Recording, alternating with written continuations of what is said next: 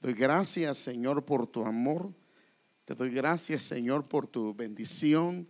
Te doy gracias, Señor, por tu misericordia.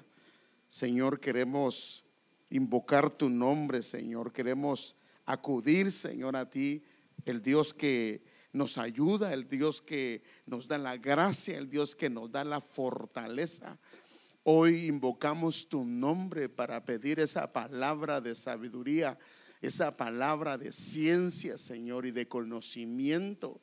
Y danos la gracia, Señor, para poder exponer, Señor, a mis hermanos los pensamientos que has puesto en mi corazón, Señor. Danos la gracia, Señor. Sabemos que si tú no nos ayudas es imposible, Señor. Y a esa palabra que venga tu unción, Señor, esa unción que viene de tu presencia para dar la palabra y que pueda, Señor, hacer vida en nuestros corazones. Por favor, Señor, en el nombre de Jesús lo pedimos y damos las gracias. Amén. Como bien sabe, el domingo empezamos una serie que se llama Las facetas de la fe. Y antes de entrar en esto, yo estaba poniéndome a pensar.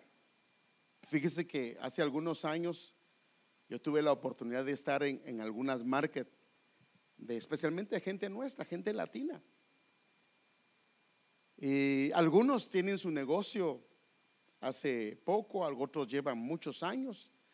Pero lo que me quedé impresionado es que no en todos, pero en la mayoría era gente que trabajaba, fíjese pues, ellos para poder tener una mejor ganancia, lo que hacen es que van todas las mañanas a estos lugares ahí en la Pico y la Central, que son como lugares que venden por mayoreo. Pero esos lugares los abren a las 3 de la mañana, a 2 de la mañana y los cierran a las 7 de la mañana. Entonces ellos tienen que ir bien temprano para ir a agarrar esos productos de bajo precio. Y ya luego los llevan a su negocio y los colocan en su respectivo lugar. Y la mayoría de ellos entonces sus negocios terminan abriendo a las 7, 8 de la mañana, algunos a las 6 de la mañana. Y para que puedan pagar sus biles, ellos terminan cerrando, algunos a las 7, otros a las 8 y las 9. Y cuando usted se viene a dar cuenta, las horas que ellos trabajan son una cantidad de horas tremenda. El problema de ellos es que cuando uno comienza a hacer un cálculo con ellos, porque yo trabajé un poquito en finanzas con respecto a ellos, es que al final no tienen nada, hermano. Todo lo que tienen es lo que está en la tienda, pero no se han tomado vacaciones, no han disfrutado un tiempo con su familia. Sí tienen carro nuevo ahí afuera, tienen una casa nueva, pero no la disfrutan. Entonces los hijos están ahí con ellos y ellos están trabajando duro para hacer crecer el negocio, y los hijos han crecido ahí. Y cuando los papás por alguna razón se mueren o les dejan el negocio, lo primero que los hijos hacen es vender el negocio, porque están cansados de eso. Todo lo que trabajaron los papás, de nada sirvió. Entonces, la pregunta que yo les hacía a ellos era: ¿qué tienes de lo que tienes el negocio? Pues ahí está la tienda. No, pero esto es parte de lo que has trabajado, pero tienes un ahorro, tienes algo. Y al final, pues algunos confesaban y decían: ¿te pagas a ti mismo? No se pagaban a sí mismos. Bueno, hay muchas cosas, pero hay partes en la escritura que la Biblia, por ejemplo, nos da ejemplos de. Por ejemplo, nos dice, especialmente en los libros post-exélicos que le llaman, post-exélicos se le llaman a esos libros, que son, por ejemplo, Ageo, Malaquías, todos esos. Y en una les hace la pregunta el Señor a su pueblo, les dice: ¿por qué echáis vuestro fruto en saco roto? ¿Qué es echar el fruto en saco roto? Es que uno está trabajando, por decir así, hermano, es de naranjas y le echa al saco.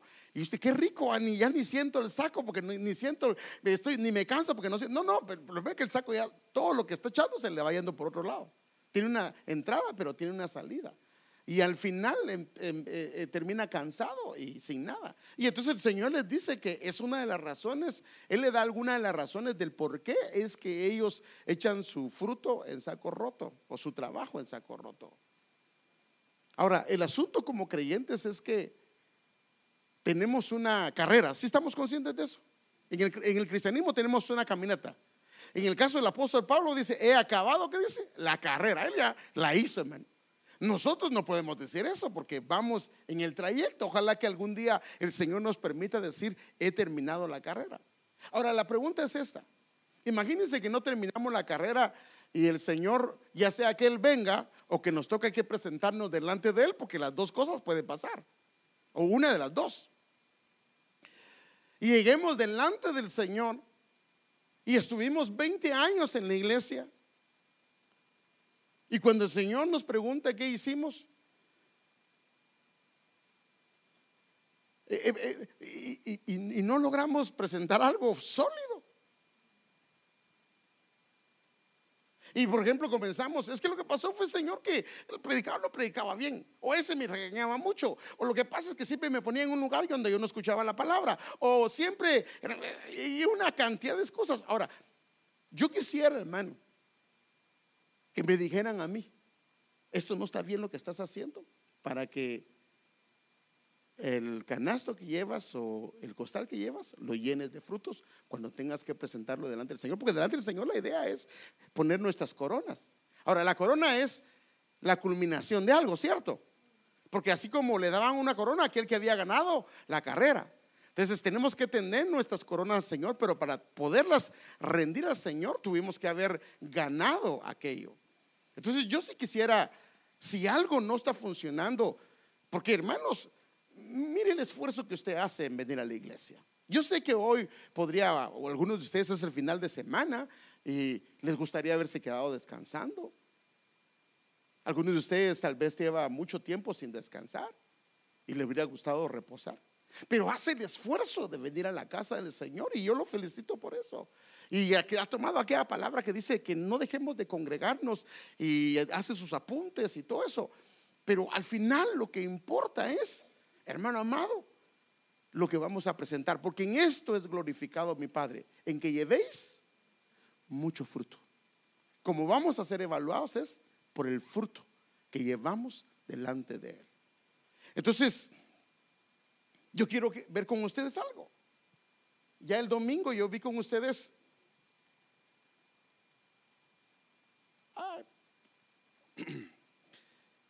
el domingo vi con ustedes el tema: la fe sin obras es que eso sí está bien. Yo, perdón, el tema tal vez un poco desanimador, pero es lo que le digo, es lo que el Señor me da. Creo que el Señor quiere que veamos algunas cosas que podríamos estar fallando y necesitamos arreglar, porque lo que queremos es que el fruto sea próspero.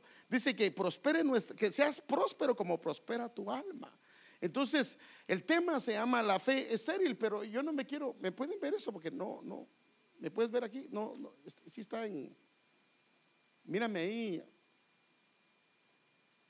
Entonces el tema se llama la fe estéril, pero quiero entrar, lo voy a llevar un poquito rápido al principio porque quiero concentrarme en algunas cosas que le quiero enseñar.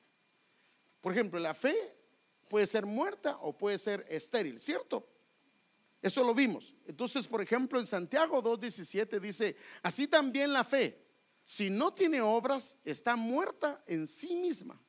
Y esa, si no tiene, es que si no tiene absolutamente o carece totalmente de frutos. Entonces, una es que puede carecer de frutos, de no tiene nada de frutos. O sea, se puede tener fe, pero sin obras. Y la Biblia describe eso. Eso no lo hago yo, hermano, eso lo hace la Biblia. Así que no va a pensar usted que yo estoy señalando a alguien. La Biblia es la que dice, ¿sí o no?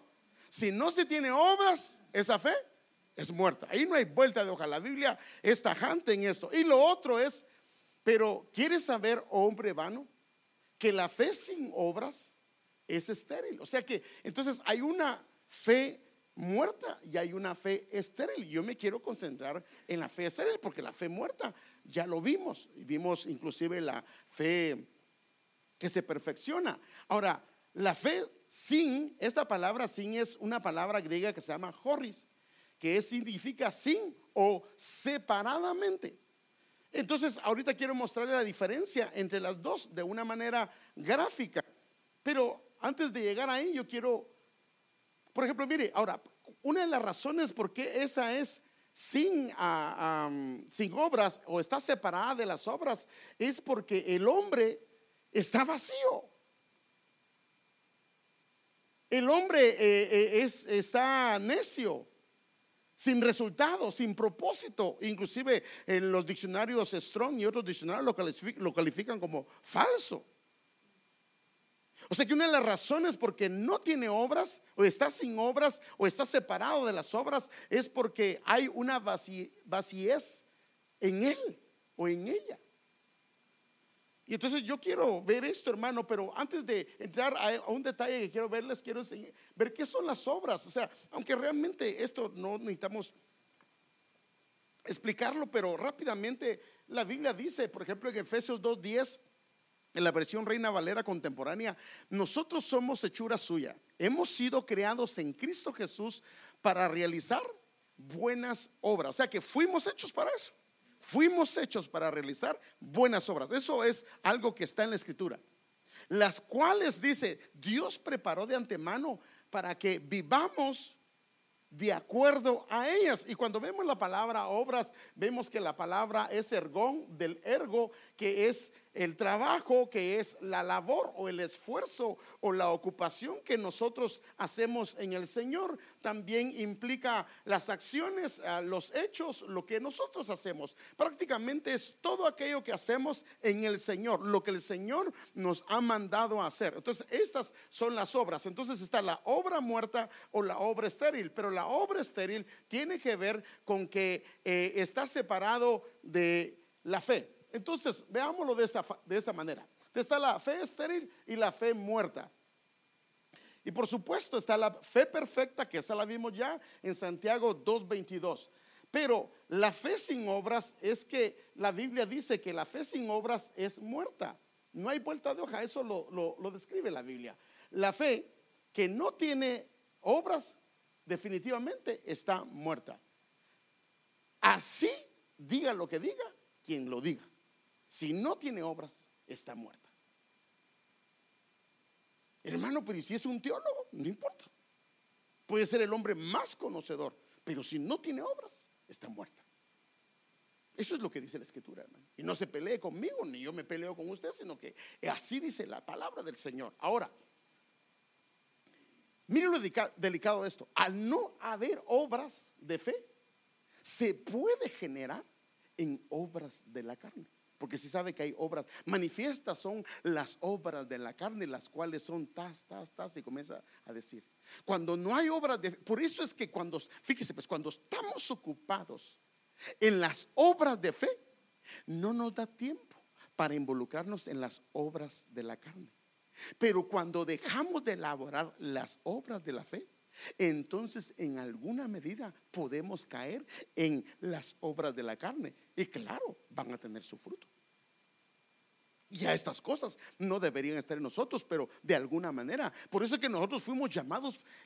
Una de las principales razones es servirle al Señor. Al servirle al Señor, hermano, no automático, pero en alguna medida estamos haciendo a un lado las obras de la carne. Porque le voy a poner un ejemplo, como le he dicho a algunos hermanos. Por ejemplo, si a usted le toca que enseñar, sabe que se tiene que apartar, sabe que tiene que guardarse. Si usted tiene un privilegio, sabe que usted tiene que consagrarse para el Señor. Entonces eso lo ayuda a uno. Entonces, ahora la fe estéril es las obras que están separadas de la fe. Por ejemplo, en el caso de los fariseos y los saduceos, dice que ellos, ¿alguien me puede abrir por favor Mateo 23 del 2 al 3 para darles un ejemplo ahí? Entonces, esta es que están separadas. O sea, ellos dicen una cosa y hacen otra cosa. O sea, sí tienen obras, pero están tan lejas las obras de la fe. Lo que confiesan, lo que proclaman, es tan lejos de lo que ellos hacen. Si lo tiene, por favor, léamelo, por favor. Los dos versículos.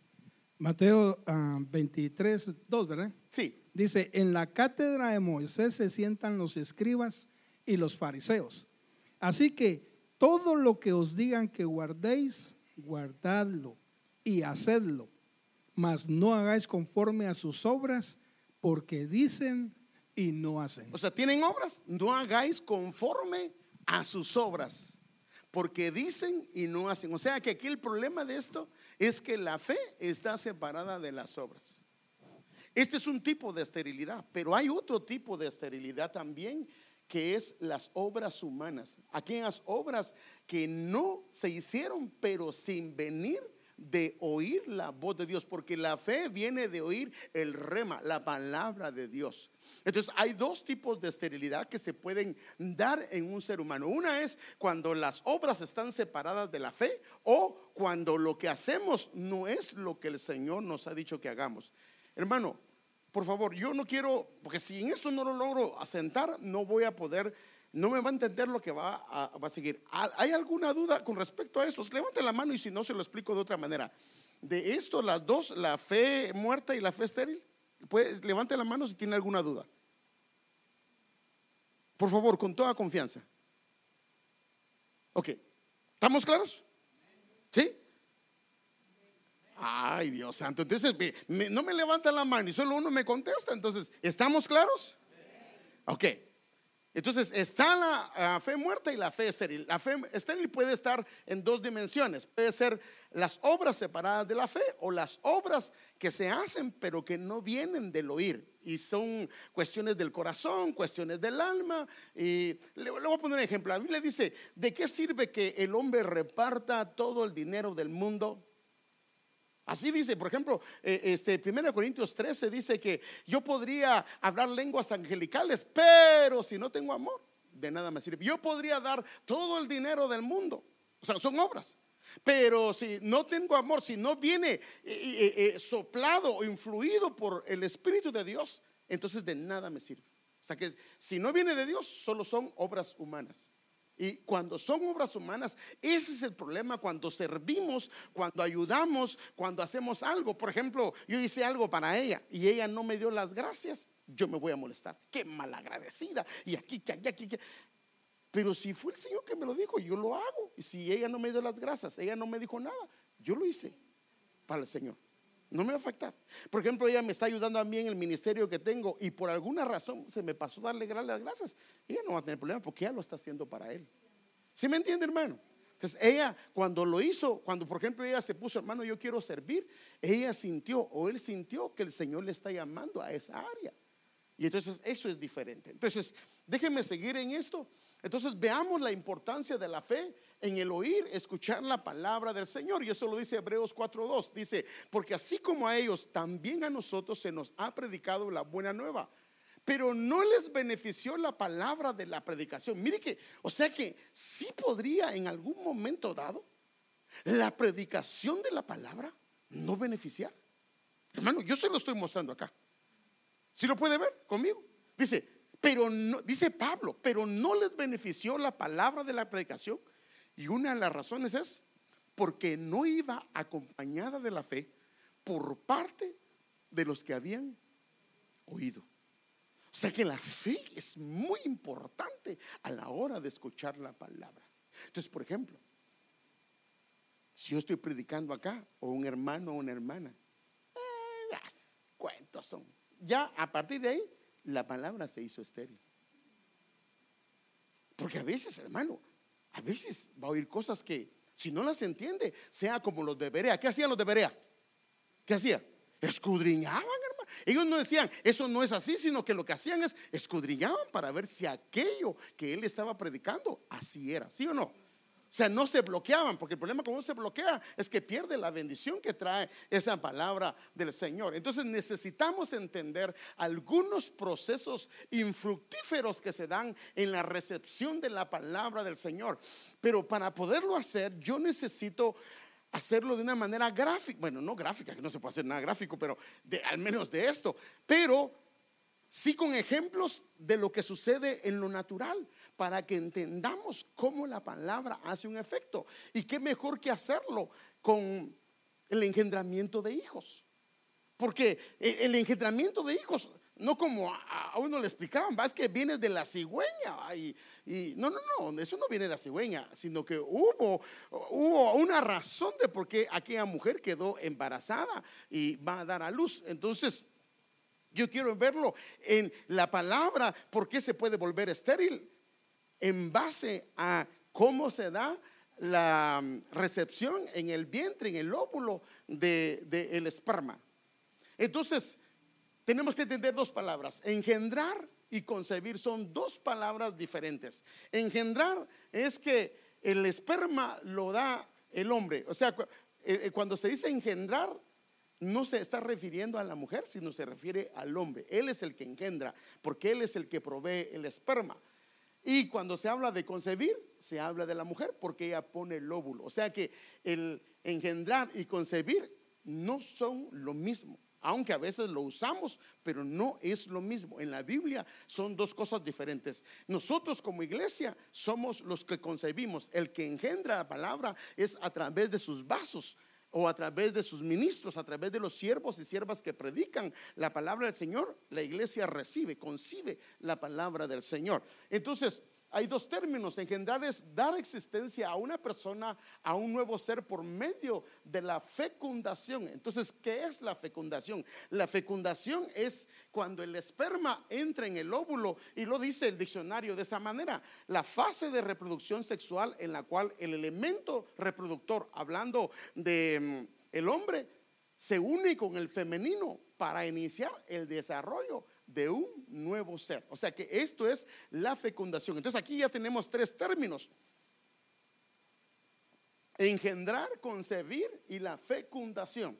Entonces, en base a esto, yo creo que aquí también no tenemos problema. Yo creo que la mayoría esto lo entendemos fácil, porque es parte de la naturaleza. Por eso fue que el Señor lo que hizo fue que cuando les hablaba de la palabra, Él les hablaba con ejemplos, porque de esa manera para ellos era más entendible poder entender los misterios del Señor. Ahora, de esa misma manera opera el pecado cuando hay concepción en el alma. De la manera que opera la palabra viva, también opera a lo del enemigo. Entonces déjenme darle un ejemplo. Por ejemplo, la tentación, esto lo dice la versión textual, hermano amado, en una nota que tiene. La tentación es prácticamente el engendramiento del pecado. O sea que cuando hay una tentación, si no se tiene cuidado, entonces se puede dar un engendramiento. Pero para que el engendramiento se dé, y esa es la cosa, hermano,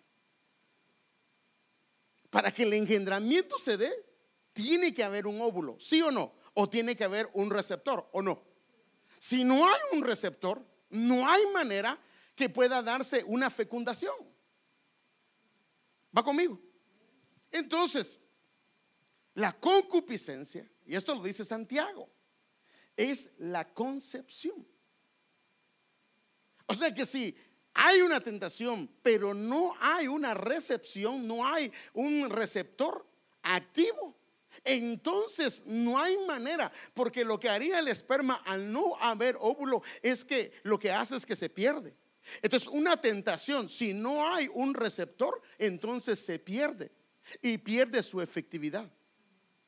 Pero si hay un receptor, que ahí está el asunto, y es donde nosotros tenemos que indagarnos y hacernos un examen minucioso en nuestras vidas, que el problema es: si hay un receptor, entonces se comienza a generar el pecado, o sea, la gestación.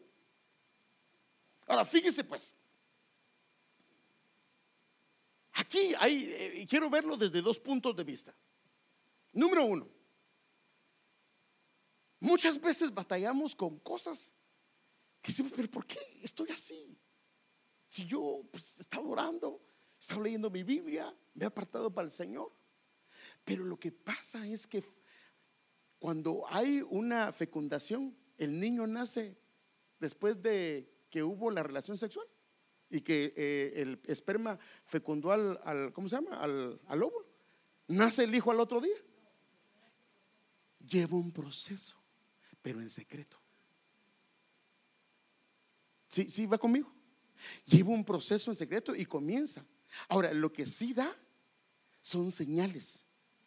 Porque en el caso, por ejemplo, de una mujer que está embarazada, ¿qué pasa con su estómago? Comienza a crecer, a crecer, a crecer. Y es obvio que entonces ahí hay un baby. Pero si es pecado, comienza a dar señales. No sé si me voy a entender, hermano. a dar señales que ahí hay un problema. Por ejemplo, uno comienza a ver algún problema en algún hermano, alguna hermana, y le dice, yo no sé, porque uno tampoco se puede acercar, va, hermana, mire el chinchón que se le dé ahí, va, porque va a decir, no, usted que, no, pero uno se acerca, hermana, está bien usted, está bien su familia, amén, todo está bien, y uno puede ver el chinchonote, hermano. Perdón, chinchón le decimos nosotros en Guatemala, pero ¿cómo se llama en México? Cuando se ha golpeado y se le levanta una parte del chipote. No chiplote, va. No chiclote, ese es otro. Entonces, fíjese pues, muchas veces estamos batallando con cosas que se dieron hace algún tiempo, pero no se ha gestado. Por eso es que tenemos que ir a la concepción, ¿dónde se dio? ¿Dónde está el asunto? Para que podamos erradicarlo. Porque si no lo hacemos, va a dar el fruto. Y va a haber dolor, va a haber sufrimiento. Ahora, también en lo positivo es lo mismo. Él está pidiendo algo al Señor y el Señor se lo dio, se lo hizo concebir en su corazón. Pero tiene que esperar, porque toma tiempo. La palabra entró, la recibió, Dios le habló, pero tiene que esperar, porque la palabra va a ejercer su labor, su parte adentro. Y entonces dice que el labrador, ¿qué dice? Espera con paciencia, ¿sí o no? Hasta que dé el fruto. Lo que él sembró va a crecer. Él sigue echando la lluvia, pero va a crecer. Y si tiene paciencia, aquello va a traer su fruto. Entonces, ¿cuántas cosas hacemos en el Señor que aparentemente decimos, no hice los cambios y yo no miro que se den los cambios? No, tenemos que esperar. Porque si somos pacientes, aquí el problema es la espera, porque tanto para lo malo como para lo bueno hay una espera, porque esa palabra que se engendró necesita su tiempo. Necesita su tiempo. Claro, el Señor puede hacerlo también como hizo con la vara de Aarón. En un día para otro Él la puede hacer germinar. Pero eso es Dios, pero no pasa con todas las cosas. Muchas veces el proceso de lo que el Señor hace toma tiempo. Entonces, y por supuesto trae la muerte. El final es la muerte, el alumbramiento de aquella cosa que se gestó. Entonces el esperma entra, que es el engendramiento. Este es un esperma y este es el óvulo. Y el óvulo recibe, o sea, concibe el esperma. Eso se le llama fecundación. Entonces, por ejemplo, en la Biblia, cuando hablamos de esperma, la Biblia compara el esperma con la semilla. Y esto yo lo hemos platicado de alguna manera con ustedes.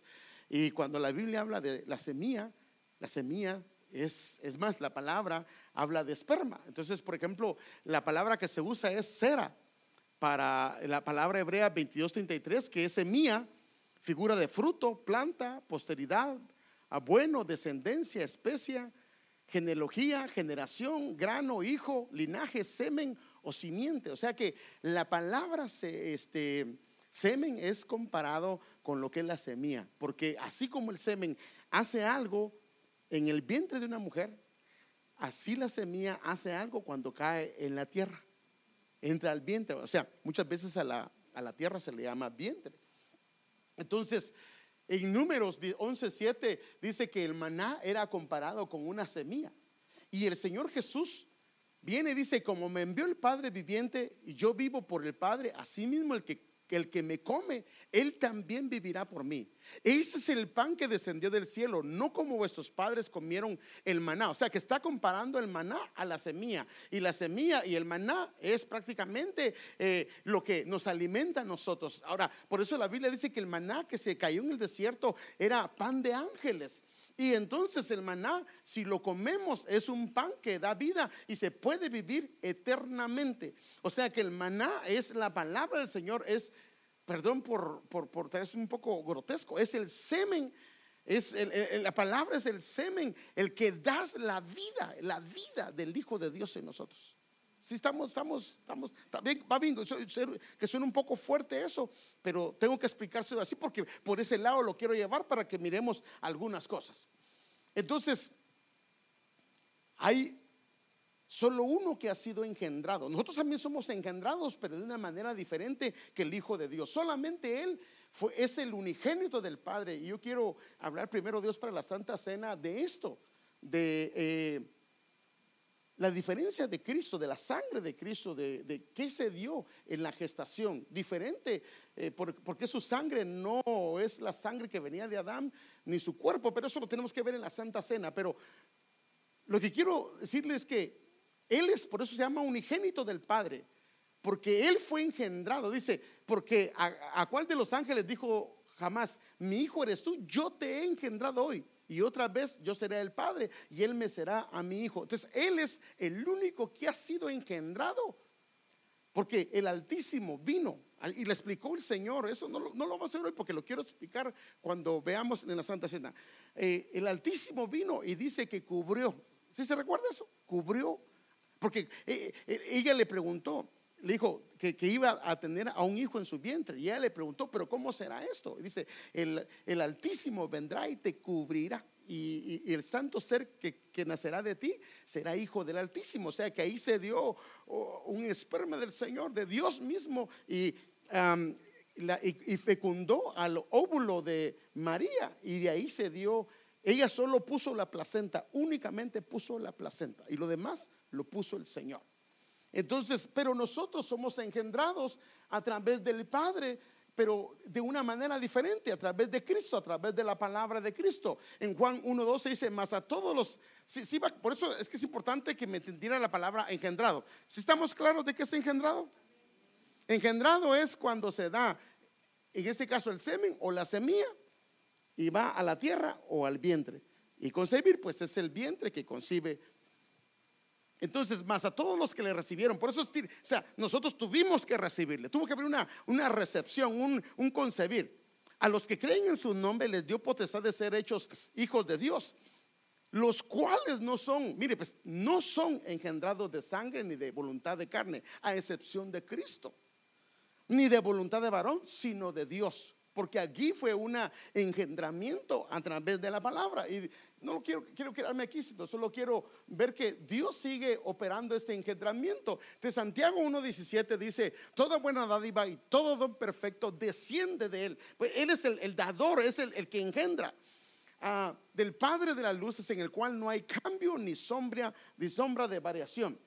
Él, porque quiso, nos engendró. Ahora otra vez, mire, ¿cómo nos engendró? Con la palabra de la verdad. Ahora, la verdad es una persona, la verdad es Cristo. O sea, quien nos engendra es Cristo a través de su palabra. Y como la palabra entra, Él nos está engendrando a nosotros. Hubo una primera vez que se dio, y luego hay un engendramiento que está haciendo el Señor a través del Espíritu Santo. Ahora, la razón es para que seamos primicias de sus criaturas. Fíjese que los muertos en Cristo resucitarán primero. Las primicias en Cristo. O sea, fíjese pues, si nosotros dejamos que la palabra, la verdad, engendre en nuestros corazones, vamos a ser parte de las primicias. Amén, hermano. Por eso es que es importante ser engendrado por la palabra. Esto es importante, hermano. Amén. Porque esto tiene que ver con el rapto. Entonces, y también hay un reengendramiento, y esto lo vemos en 1 Pedro 1:23, habiendo sido reengendrados no de una simiente corruptible, sino incorruptible por medio de la palabra de Dios, la cual vive y permanece para siempre. O sea que somos engendrados y reengendrados. ¿Qué significa la palabra reengendrar? Significa cuando prácticamente te está cambiando el Señor todo aquello que está en ti que no es de Él, y lo están reengendrando. Y por ejemplo, cuando fuimos, por ejemplo, usted tuvo un mal padre, entonces lo llevan a un lugar, lo adoptan, y Él lo reengendra de alguna manera. con las nuevas palabras y la nueva educación, el amor, el cariño y todo eso. Y hay un reengendramiento. Y eso lo dice Pablo, pero lo he estado llevando un poco rápido porque quiero verlo en algo. También está la palabra implantada. Y esto también sirve. La implantada es cuando se implanta, es cuando, por ejemplo, se pone una moda nueva para quitar otra. Entonces, eso es lo que hace la palabra del Señor. También, mire qué tremendo, hermano, esta palabra implantada, lo que dice. No me quiero quedar ahí solamente. Esta palabra se llama enfutos, que significa injertar, implantar, implantado, pero viene de dos palabras. Una de ellas es la palabra posición, o sea que la palabra se posiciona, reposa sobre. Y la otra palabra es fuo, que es un soplar de Dios, es un soplar del Espíritu Santo, usando la palabra para injertarnos, implantarnos la vida del Señor. Y por eso es que el Señor dice que ya no somos, Él nos da el espíritu del Hijo para que ahora nosotros podamos ser hijos. Y entonces Dios envía a nuestros corazones el espíritu de su Hijo, el cual clama Abba Padre. Esa es la razón por la que ahora podemos clamar Abba Padre. Pero no quiero quedarme ahí porque solo lo estoy llevando así rápidamente. Aquí es donde me quiero estacionar y lamentablemente, Padre Santo.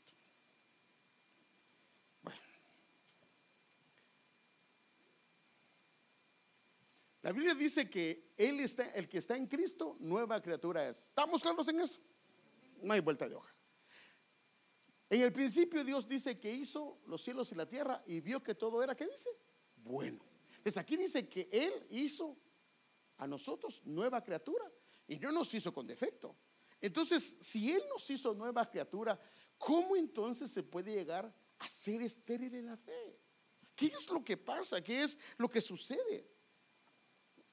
¿Por qué es que una persona puede llegar a ser estéril en la fe? La esterilidad no es parte del creyente, pero se puede adquirir por diferentes circunstancias. Como en lo natural, una persona se puede volver estéril. Y usted, hermano, mire, puede ser, en lo natural puede ser por desajustes hormonales.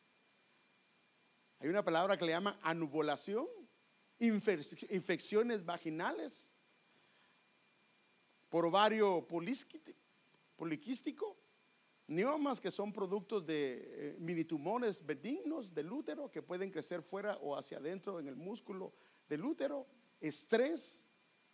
O sea, hay cosas que pueden hacer a una persona estéril.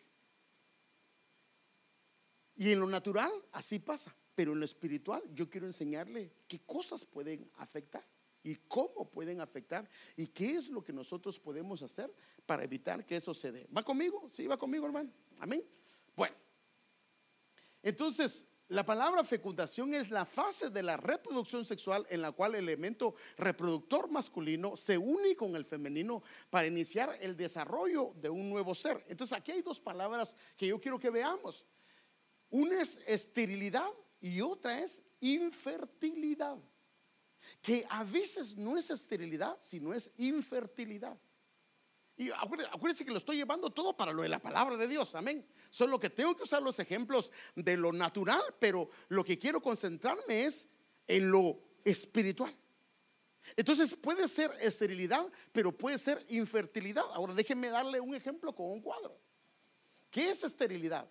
Esterilidad es cuando, por ejemplo, el ovario no se da aunque el esperma venga. Entonces, o que el ovario se da pero no hay esperma. En este caso la palabra de Dios vive para siempre y puede predicar el más sencillito, el tartamudo, y la palabra de Dios vive para siempre. Su palabra no regresa, la palabra de Dios es viva. Entonces normalmente el problema no es la palabra, sino es la recepción. Entonces la esterilidad es cuando una de las dos partes, o engendrar o concebir, no, si es concebir es el ovario, o sea que el receptor no está bien. Pero la infertilidad, fíjese pues, puede ser que el ovario sí esté bien y por supuesto el esperma esté bien, pero no retiene el producto, iba a decir yo, no no retiene el baby y lo pierde. Si hay mujeres así o no, que quedan embarazadas, pero pierden el niño. Bueno, espero que sea una pérdida involuntaria, porque también puede haber una pérdida voluntaria. A eso se le llama aborto. Ahora fíjese, pues, nosotros cuando vemos que una mujer está embarazada y ella sabe que tiene problemas de eso, ¿se va a jugar fútbol como los demás? ¿Qué hace? Se cuida. Es más, hay mujeres que entran en un tiempo de reposo, que al que le va mal es al marido, porque ya ni comida le hacen. Pero bueno, quiere tener un hijo, se tiene que estar en reposo. Pero a lo que me refiero yo es que se tiene que cuidar. Puede haber un aborto involuntario. Y yo quiero ver qué es lo que pasa, hermano. Porque yo creo que lo que más nos afecta es la infertilidad. Yo quiero ver esto, hermanos. Entonces déjenme enseñarle. Entonces lo mejor es verlo con la parábola del sembrador, porque ahí está la esterilidad y la infertilidad. Y nos dice qué es lo que pasa y por qué es que se da. Entonces esta es la explicación. Ahora Dios tiene el Señor Jesucristo dio la parábola y en otra parte dio la explicación. Esta es la explicación, no es la parábola. Por eso es que no vamos a ver muchos detalles. Pero yo quiero que veamos algo acá. Y dice, esta es pues la parábola. Y él mismo explica, la semilla, hablando de la parábola del sembrador, dice es la palabra de Dios. O sea que él está comparando la semilla que se está en el campo o que lleva el sembrador con la palabra del Señor. Y entonces dice, y los de junto al camino son los que oyen. O sea, junto al camino son que no son parte, fíjese pues, son los que están fuera del campo que se está sembrando. ¿Se está de acuerdo conmigo? O sea que esos están fuera del campo de la heredad del Señor. No están dentro de la heredad del Señor, sino son semillas que le caen. Pero ese campo es junto al camino, porque junto al camino ya le he mostrado con la Biblia de que cómo se hace un camino en medio de un campo. Cuando la gente comienza a pasar, sus pies, o sea, su caminata de ellos dejan un endurecimiento. Y lo que hace es que por este lado crece hierba, pero en esta parte, aunque caiga semilla, la semilla no puede penetrar la tierra porque está demasiado duro. Y lo que hacen, hermano, en lo natural, vienen las aves. ¿Y qué hacen con la semilla? Se la comen. Entonces, para empezar, esta parte del campo está fuera de la heredad, fuera del lugar donde se está regando. Debe de estar el campo. Ahora, el campo está hablando del corazón. No debe de permitir que la caminata de otros lo endurezca. 2, debe de estar dentro del área que es regado, porque si no lo riegan, difícilmente esa semilla va a ser el efecto. Ahora, como no está dentro del campo que se riega, tampoco está dentro del campo que lo podan. Porque la podada no es porque Dios quiera hacer sufrir a alguien, sino la podada, dice la Biblia, que es necesaria para que llevéis más fruto. Así dice la Escritura. Entonces está fuera del campo. Son las personas que no se dejan disciplinar, no se dejan corregir, no se dejan que les digan nada. Ahora, ¿qué pasa con la palabra? Y luego viene el diablo, quita de su corazón la palabra para que no crean y se salven. Ahora, si no, o sea, se han vuelto incrédulos a la palabra, ya oyen la palabra y no la creen. No creo eso. Yo no creo eso. Se han vuelto un casco y no se puede recibir. Ahora, a esto se le llama esterilidad, cuando el corazón se ha endurecido. Por eso dice, si oyes hoy mi voz, no endurezcas vuestro corazón. Porque junto al camino es un corazón duro, un corazón que se ha endurecido, y la palabra ya no hace efecto. No importa quién venga, no importa quién hable, ya la palabra no hace efecto. No siente nada, no siente arrepentimiento, porque su corazón se ha endurecido. ¿Va conmigo, hermano? A esto, los de sobre la piedra son los que, habiendo oído, reciben la palabra con gozo, pero estos no tienen raíces, crecen por algún tiempo y en el tiempo de la prueba se apartan.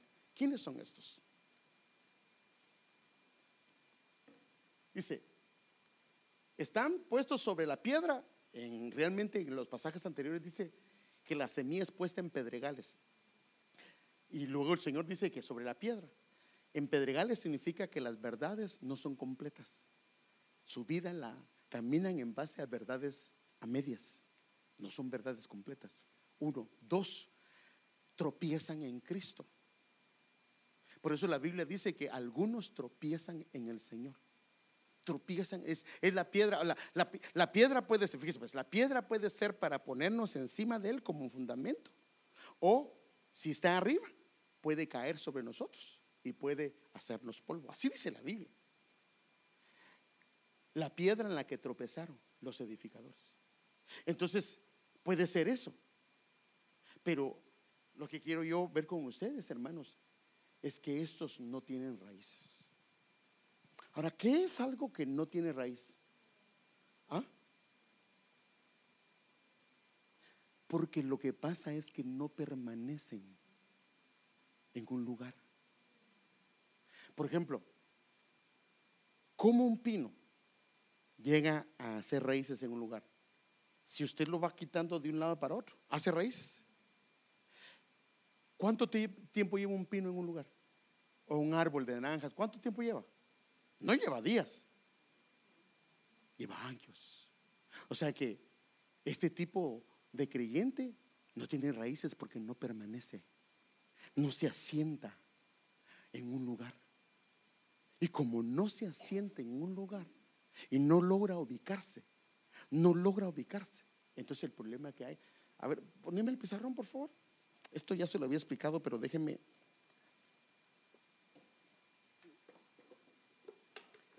Ya le he hablado sobre 2 tipos, bueno, 3 tipos. Están los árboles. Fíjese, ¿ves? Esto ya se lo he hablado, pero aquí déjame.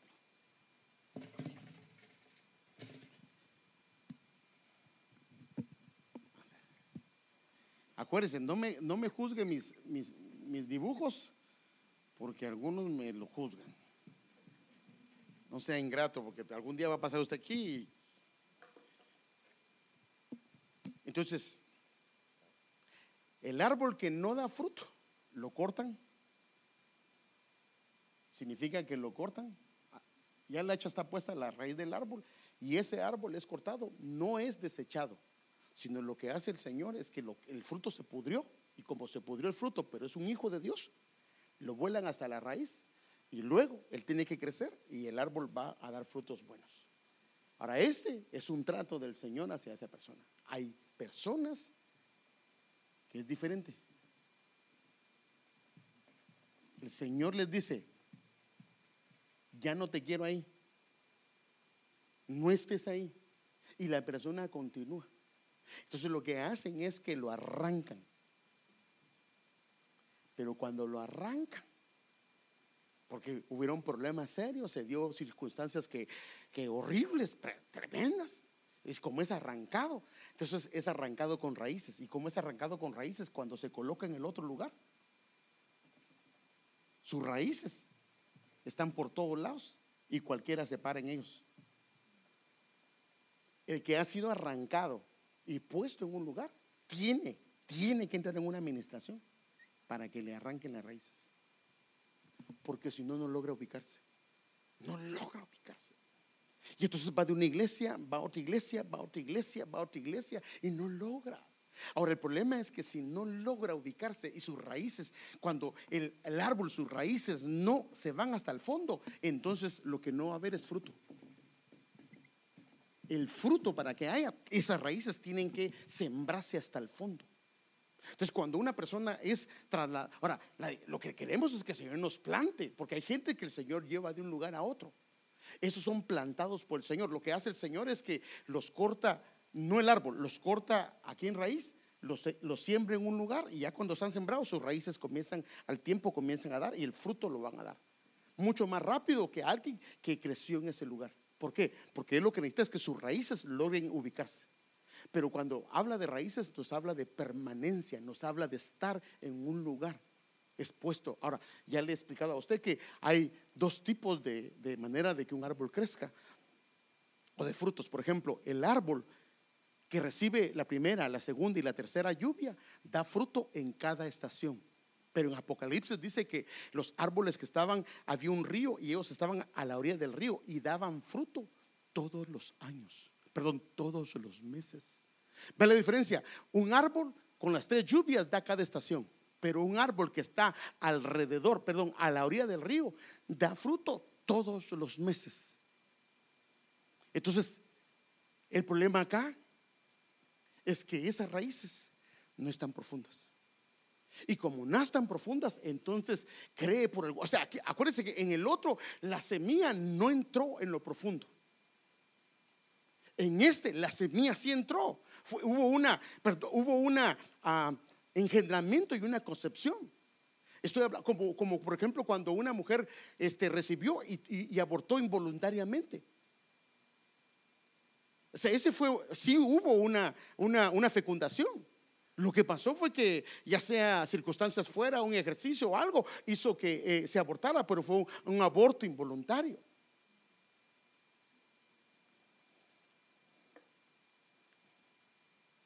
Esto definitivamente es una infertilidad. Se perdió el fruto,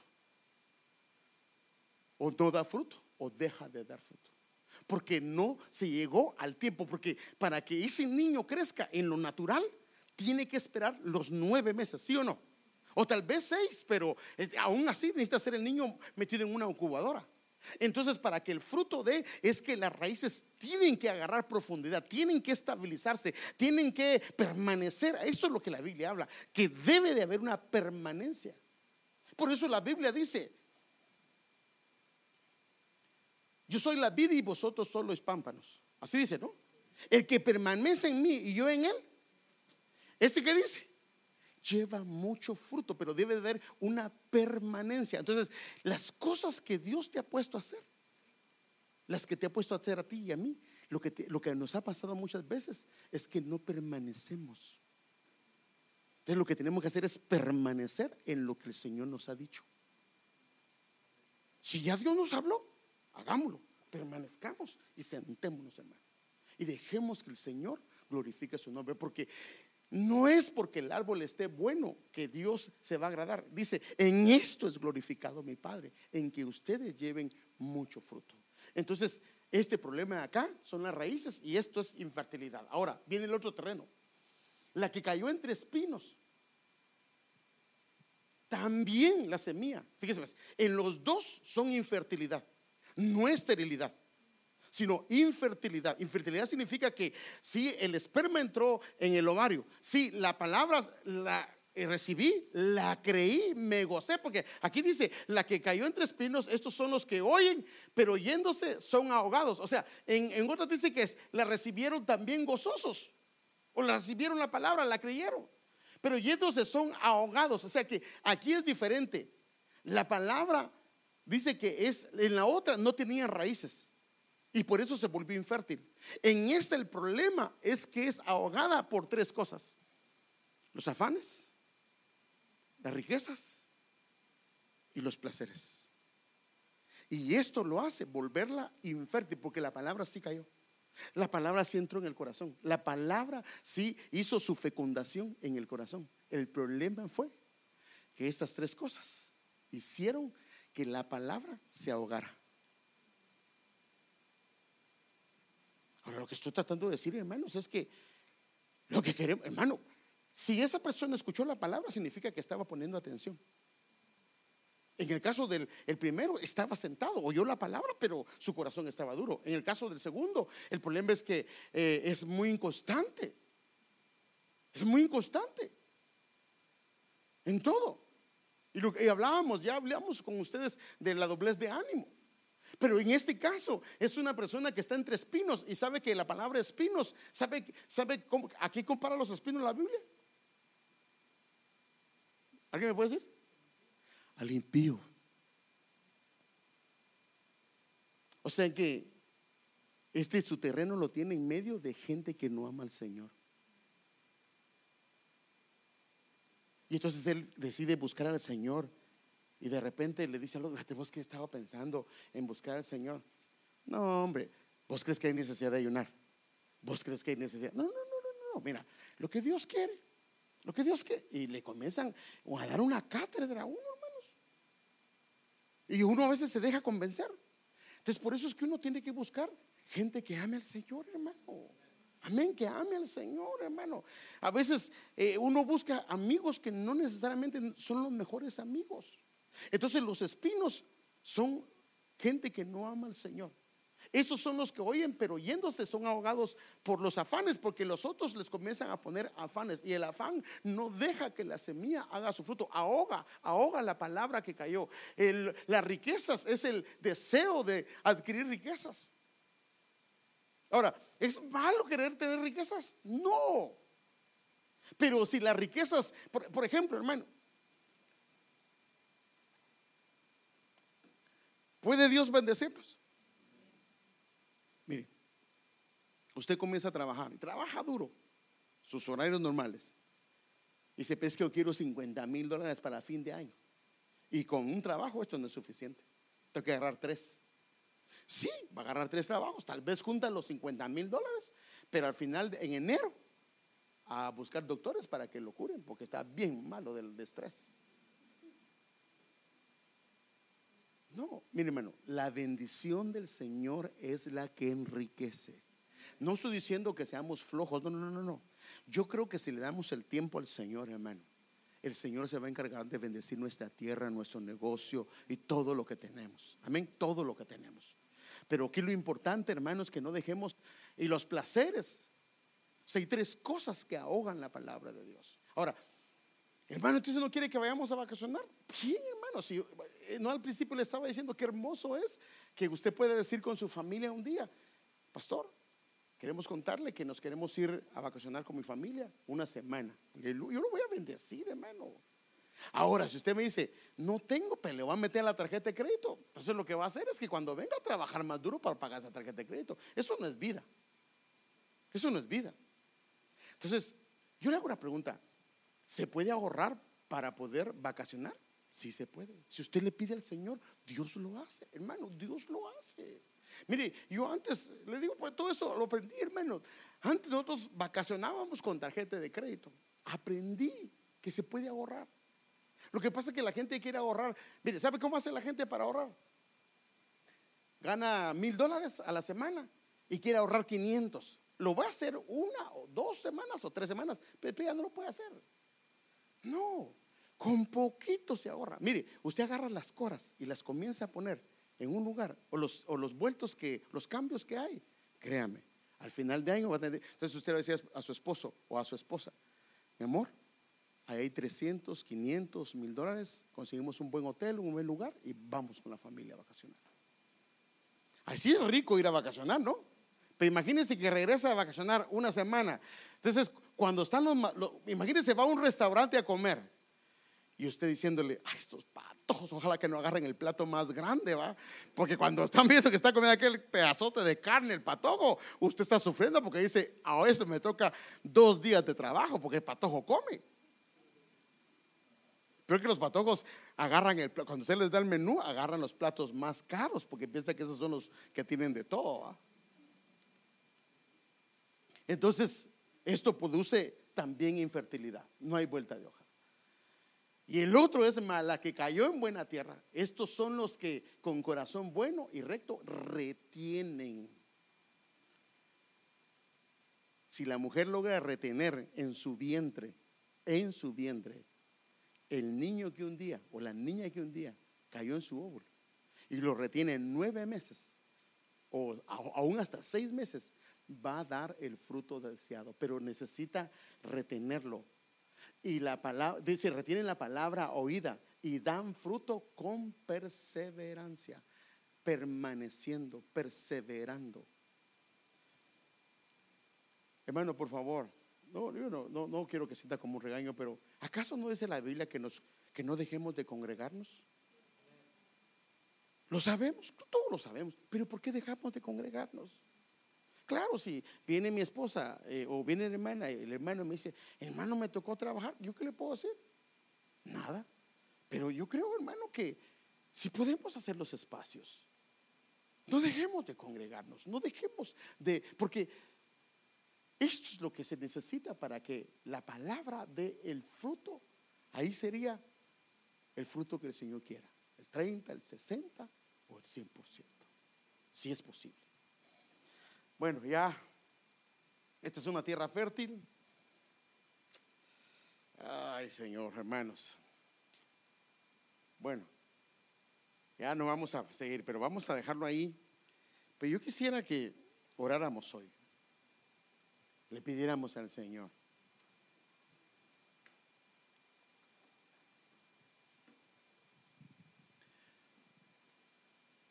Yo no quiero tener una fe estéril, hermano.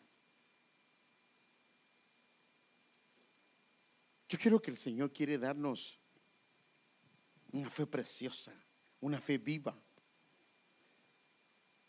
Mire, más la que cayó en buena tierra, estos son los que corazón, no, déjeme, mejor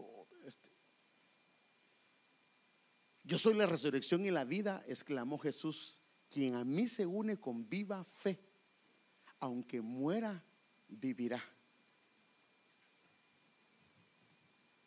Así, cuando hubo resucitado de entre los muertos, sus discípulos hicieron memoria de que les dijo, que lo que le dijo por esto, y creyeron con más viva fe a la Escritura y a las palabras de Jesús. El Señor quiere que tengamos una fe viva, hermano, no estéril, no muerta.